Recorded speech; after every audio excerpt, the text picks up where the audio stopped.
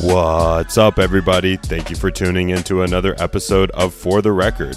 I'm your host, Tyler C., and we are very excited to have you join us today. On For the Record, I have conversations with the next wave of elite golfers to uncover how they got to where they are today and what it takes to succeed at the highest level. In today's episode, my good friend Justin Sheparovich joins me to break down all the action from the U.S. Open. We discuss Bryson's stellar play and what the future of the game looks like with guys like him and Matt Wolff breaking through. With that said, let's jump right in. Please enjoy. All right, everybody, welcome into our U.S. Open recap episode. We got our special guest here, my good friend Justin Sheparovich. Justin, thank you very much for coming on. Hey, thanks, Tyler. Yeah, I know you're going to be our big betting guy going forward. You got all the brains for that type of stuff. How'd the betting go this week? Yeah, I know. I'm the big gambling guy. Everybody knows I like to gamble. All right. Actually, very good week. I'm pretty pumped. Binked on a few bets. Got Louis Oosthuizen in top 10, which was a little bit of a gamble. I had Webb Simpson winning, didn't win that. I did a little 3-man team at my club. We're 2 count, but you get to pick 3. Pick Xander, Schauffele, Webb Simpson, and Louis Oosthuizen. They're in different brackets, so that was really good. All of them were top 10s. But yeah, ended up going well. I just honestly went with guys that are just good all-around players and better drivers than most, and seem to be successful. It seems like that works out every single U.S. Open. For sure. And, that leads us right into our champion, Bryson DeChambeau, who, got a lot of crap coming into the week saying that he was just going to, go bombs away with driver. And people are like, oh, you can't do that in a U.S. Open because the rough was so thick. But, he pretty much just said, hey, I'm going to miss the fairway a lot anyway, so I might as well be further down there. And we've seen golf kind of change with distance, with guys taking the, bomb and gouge method. And, I can't help but say to myself, is this U.S. Open going to be a watershed moment in the history of golf? Like, not only Bryson winning by just going bombs away, but also a great round yesterday to Matthew Wolff, who shot 65 and he only hit 2 fairways. So it's like, geez, can you really go low in the U.S. Open, the thickest rough in the world, and, only hit 2 fairways? It's a pretty cool topic to go about. I give all the credit in the world to Bryson DeChambeau. This guy works harder than anybody on the planet. I met him at Riv this year, and I met him. It was probably 8 o'clock at night. It was absolutely pitch dark. Guy had 4 flashlights out. This guy was just hitting balls. He asked for 2 more bags of balls in the pitch dark, and these, it's just like, this guy works harder than everybody. He bulked when everybody else was, watching TV. And it's like, this guy really cares, and you got to give all the credit to him. Now, in terms of talking about the distance and what the USGA has to consider, I think it's a really cool topic to go about. I think it definitely could change. I think they could say, hey, we don't want the golf ball to go as far. But it's like, I think it's honestly cooler that it goes so far. And like, more people are starting to watch golf than ever before and starting to play, because it's like the power, and I don't know, it's so cool. One guy, are you really going to go out around and say one guy, best players in the world, shoots under par, wins by 6, right? And you're going to try to change that so 6 over wins? I think it's just awful. How cool is it for a guy to go and win by 6 and the only guy to shoot under par? That's just awesome. No, for sure. And Bryson was even asked about that in his press conference after winning. And he was like, I think it's less about the technology and more about the athleticism. And, that goes right into him, drinking 5 proteins, shakes a day, and just going all out in the gym. And, I can't help but think to myself, so you can compare Tiger to Michael Jordan in terms of their impact in bringing popularity to their respective sports. And I can't help but ask myself, is Bryson DeChambeau going to be the Steph Curry of golf? Like, is he going to completely change the landscape of the game, where Steph made 3-point shooting everything and made big man that couldn't shoot obsolete?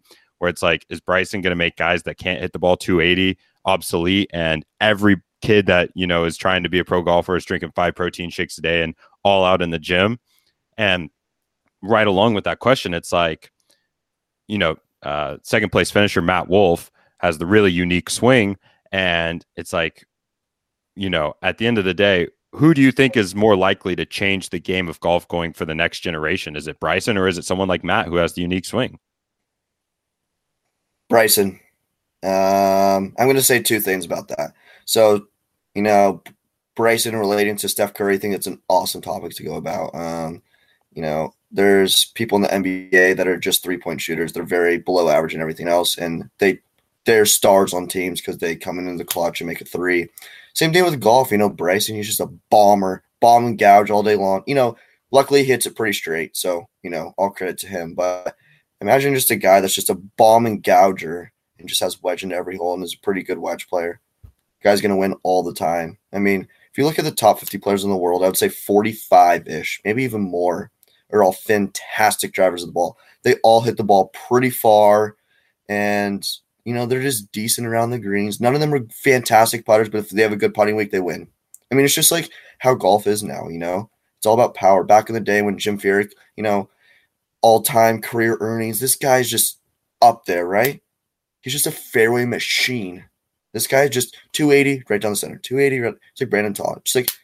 I just don't think that's the new method anymore. I think it's more like hit it as far as you can and see what you can make from the trees, or if you do hit in the fairway, you're going to have pitching wedge into par fives. I mean, it's just so cool. What was the second point again, Tyler? Oh, no. Yeah, it was like just. Who's going to change? Bryson. Yeah. I mean, unique swings are awesome and everything, but, fundamentally, I just feel like more people are trying to still try to get the fundamentals right. Golf is so hard already, right? You're just going to go by the simple, the simple methods, right? So to have something unique as much as Matt, I mean, he's just so athletic, he could get away with it. So, it's cool and everything. But no, I mean, in the end of the day, power. Yeah, well, that's where the stats were really interesting this week. So I'll start with Bryson's stats. He was third in strokes gained off the tee, impressive, obviously. Third in strokes gained approach, second in strokes gained around the green, and then 18th in strokes gained putting. So with that, in the strokes gained around the green, all the top 5 finishers this week were in the top 8 of that stat category. And then in the strokes gained approach, of the top 6 in that stat category, 4 of them were in the top 8 this week. So it almost kind of, brings about the question, are these guys doing better around the green and into the green because they're hitting it further, or is it more like those guys will be the best at the end of the week, those that are, just getting up and down a lot, especially in something like the US Open? Okay, well, you can kind of look at it 2 different ways, right? If you have shorter distance into the hole, you're probably going to have lesser of a miss, right? So then therefore it's going to be easier of a shot around the green. That's one way of looking at it. Or second way you could look about it is, wow, these guys are actually that good and they're average at everything else, but they just had a good chipping week or a putting week. And, because they were such good bombers, I'm really curious, to go into more detail, and figure out how many greens and rag they all had and everything in terms of that. Because if you're short side at the US Open, it's double mania. But if you miss it in the right place, I mean, the rough there's thick. But I mean, I saw Patrick Reed, he was getting up and down from everywhere, so it's totally doable. But I think Bryson just had a really good week where around the greens he was really good. The guy grinds already, so he's obviously, he's probably chipping every day, a few hours a day. But I mean, being putting inside top 10, whatever. What was he 7? What was he? 18th in strokes gained putting. Wow, see, that's pretty impressive to win by 6 and be 18th. But that just shows you that, I have to admit, short game's really cool, but ball strikers get it done. That's just facts nowadays. I mean, it used to be who's the clutchest putter. Bryson's a great guy to look at. I mean, or even Adam Scott. Like, these guys have won major championships now, and no one would ever say they're above average in putting, but they get it done when they need to because their ball striking is that much better. It's just great examples. Yeah, and a really interesting finisher this week was Will Zalatoris.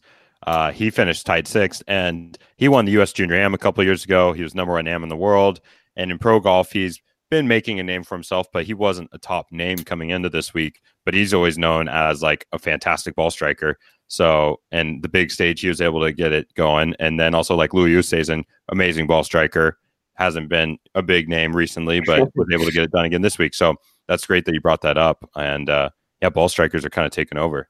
Isn't it kind of funny though? I mean, it used to be like, I would say 10 years ago, it's like, how good of a short game? Like, if you have a good short game, you can get it done. I don't think that's it anymore. I think, ball strikers get it done. Like, ball strikers, it's what it takes. But if you have a good chipping or putting week, that's what makes the win instead of a top five. For sure. Yeah. And, kind of switching subjects, going back to earlier, you'd mentioned like just guys swinging as hard as they could. And I almost, Bryson has mentioned that he actually is in more control swinging as hard as he can, which is very counterintuitive. But, I think like a great example is our old teammate, Brett Patton at UCSB. He hits it a mile, but not so straight. But our college coach would always ask him, he goes, Brett, is it easier to drive a car at 80 miles an hour or 100 miles an hour? And Brett would say 100, it would piss coach off a bunch. But it's like, it's hard to relate that to cars and swinging. But, in the golf swing, if you're just going all out, you're not having to worry about anything else. And that kind of helps, just through the ball, not having to control anything else. What's your opinion on that? You know what? Some people can get away with swinging harder and having it go straighter. Bryson's comment's absurd. I mean, if you swing at 50, 60% tempo, you're definitely going to hit the ball straighter. I mean, it's just like, the guy's absurd. I love it. Like, I literally love the guy because he's just so out there compared to other people. But, I mean, I'm pretty sure if he was swinging like he was, I just saw a video of him being skinny and hitting. He was a pretty good driver before he got really big, and now he's a great driver. He was hitting so many more fairways when he was swinging at 80, 90% back then. Love the guy. Yeah. Love the guy, but he's kind of absurd. I mean, if you're going to swing softer, not like little baby swings, but if you swing softer, like a good tempo, yeah, you're going to hit the ball straighter, in my opinion. Doesn't mean as far. I think Matt's swing is a good example because, like, he gets in a weird position, but because he's swinging so fast, he's able to drop that club into the right spot and then control the face from there. And I think it, like, kind of goes into, I think it's important as you're teaching a kid as he's growing up with the game to swing as hard as he can first, And, I think maybe even Matt's swing could have come from something like, when you're so young and the club is a lot heavier to you, it's hard to get the club where it's not in a super laid off position because the club's so heavy. So therefore you overcompensate and you get the club more crossed up, which allows just more power in the wrist and therefore just drop it in that slot. So, I don't know. I think it could be just, teach them to swing as hard as they can and then figure out the rest from there. Yeah, I definitely have a different take, but that's my opinion. I'm going to say fundamentals are much more important right off the bat. I'm not going to ever say I went to the gym before the age of 16. So you're telling me a kid from, age 8 to 16 should be swinging as hard as he can? I don't know. But I think fundamentals are extremely important. So I think if you get the fundamentals right, then you start going to the gym and then you start getting stronger and grow. Then therefore, if you already had the fundamentals, then you could swing harder with the right fundamentals. I think if you have the wrong technique and start swinging hard, you're just going to go backwards. But that's why there's lawn drivers out there. Yeah. Because they definitely cannot make it on the tour circuit. I'll just tell you that. They've tried, and no one's been successful. 0 for 0. Or 0 for 1,000, whatever way you want to look at it. Well, I think those guys like Bryson Matt are a lot better at golf than we are. So it's hard to say, But yeah, I'll be there someday. All right, great. Well, so real quick, touching on all the other top names in golf, they were all pretty much near the top of the leaderboard, but weren't very much in contention. But one name that definitely stands out was Jordan Spieth. Nowhere near the top, and he's really been struggling.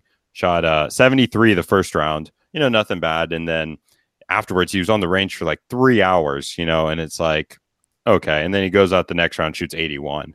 So, nothing against Jordan, but we know that Bryson was out grinding after the rounds as well.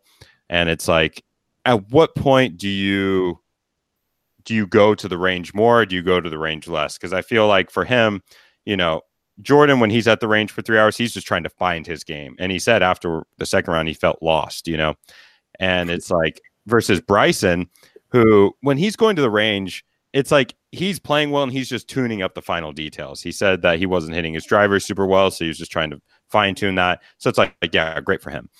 But it's like, in your opinion, at what point do you just not go to the range if you're not playing well and just say, hey, let me take a step back and not just grind, because you can just kind of spin yourself in a spiral? I have experienced it myself in terms of not knowing, just being completely 100% lost, almost wanting to quit the game, blah, blah, blah. I've seen it with other people around me. I think there's a point in time, and I think Jordan Spieth should just take time off. I think he just needs to chill, do nothing related to golf, take a vacation, just get away from the game. I think he's just mentally drained himself. I think he's literally like, he was number one junior in the world, number one AM in the world, number one player in the world. This guy was winning 4 majors before the age of 25, whatever. This guy was on the biggest tear of his life. He was going to be the next Tiger, people thought, almost, right? And he just literally lost it mentally, and he just needs to take time off. I think there's a point in time being where you go to the range and you're just wasting your time. You're just getting worse. And I think he's almost just getting worse by going. He's just like, props to him for going, right? I mean, it's better. Like he's still legit trying, and like props to him, and like props to Bryson for grinding. But wow, just chill. Head home. Yeah, make a milkshake or something. I think he really needs to just take a lot of time off. I think it would be really cool for him to seriously take 2 months off or a month off, go to a tournament with literally 2-3 days of practice. I mean, he's got a few more years on tour of exemptions already, right? So why not just take a month off, practice for 2 days before the event, and then just see how he plays? And just with zero confidence, just like, I might as well just like play for fun. Like I'm just playing with my buddies, and the spring break vacation with his buddies, just chilling and see how he plays. I mean, it's gonna be better than it is now. Jeez. I mean, seriously. I mean, he literally was number one in the world for a good amount of time. Was an absolute stud. Everybody was talking about it. Everybody just talks about how much he's fallen off the earth now. It's like, bro. It's sad to see, but we're still rooting him on. We're rooting everybody on. I love Jordan Spieth to death. I mean, that guy's one of the most clutch putters of all time. But if you watch his putting stroke from now until 2 years ago, I mean, wow, it has changed. He has just lost so much confidence. I mean, it's almost like yippee how much it's changed. Yeah, but I think it's not just putting. I think it's everything. But go find another hobby. I don't know. Go to the beach, dude. You got so much money. Go live the life for a month. Travel, bro. You got a jet, probably. I mean, wouldn't you? Yeah, I would. I mean, dude, I already do. Take a month off, no big deal. I mean, golf's cool, but I'm sure his wife wants to go somewhere else too. She doesn't want to follow him around and just watch him shoot 82s and 81s. Bro. That's my take. Poor guy. Well, anyway. Yeah, poor guy, but at the same time, I'd love to have his life. We all would. Yeah, man. Not everyone, not Tiger. Yeah. Well, with that said, we'll wrap things up. Thanks very much, Justin, for coming on, and we'll see more of you going forward. And before our big events, we'll get you on for some odds bets and some advice. So, I absolutely love it. You might as well just call me Justin the Gambler Sheparovich from now on. That is an awful name. God, jeez. We're gonna find you a better name than that. That's awful. All right. All right. Thanks, Justin, for coming on. And we'll catch you guys next time. Thanks. Thank you very much for listening to today's episode. If you enjoy my podcast, please don't forget to like, subscribe, check out all of our social media pages at for.therecord or visit our website fortherecord.golf. I would love to hear your feedback about who you want to hear from next and what topics you are most interested in learning about. Thanks again, and we look forward to seeing you next time.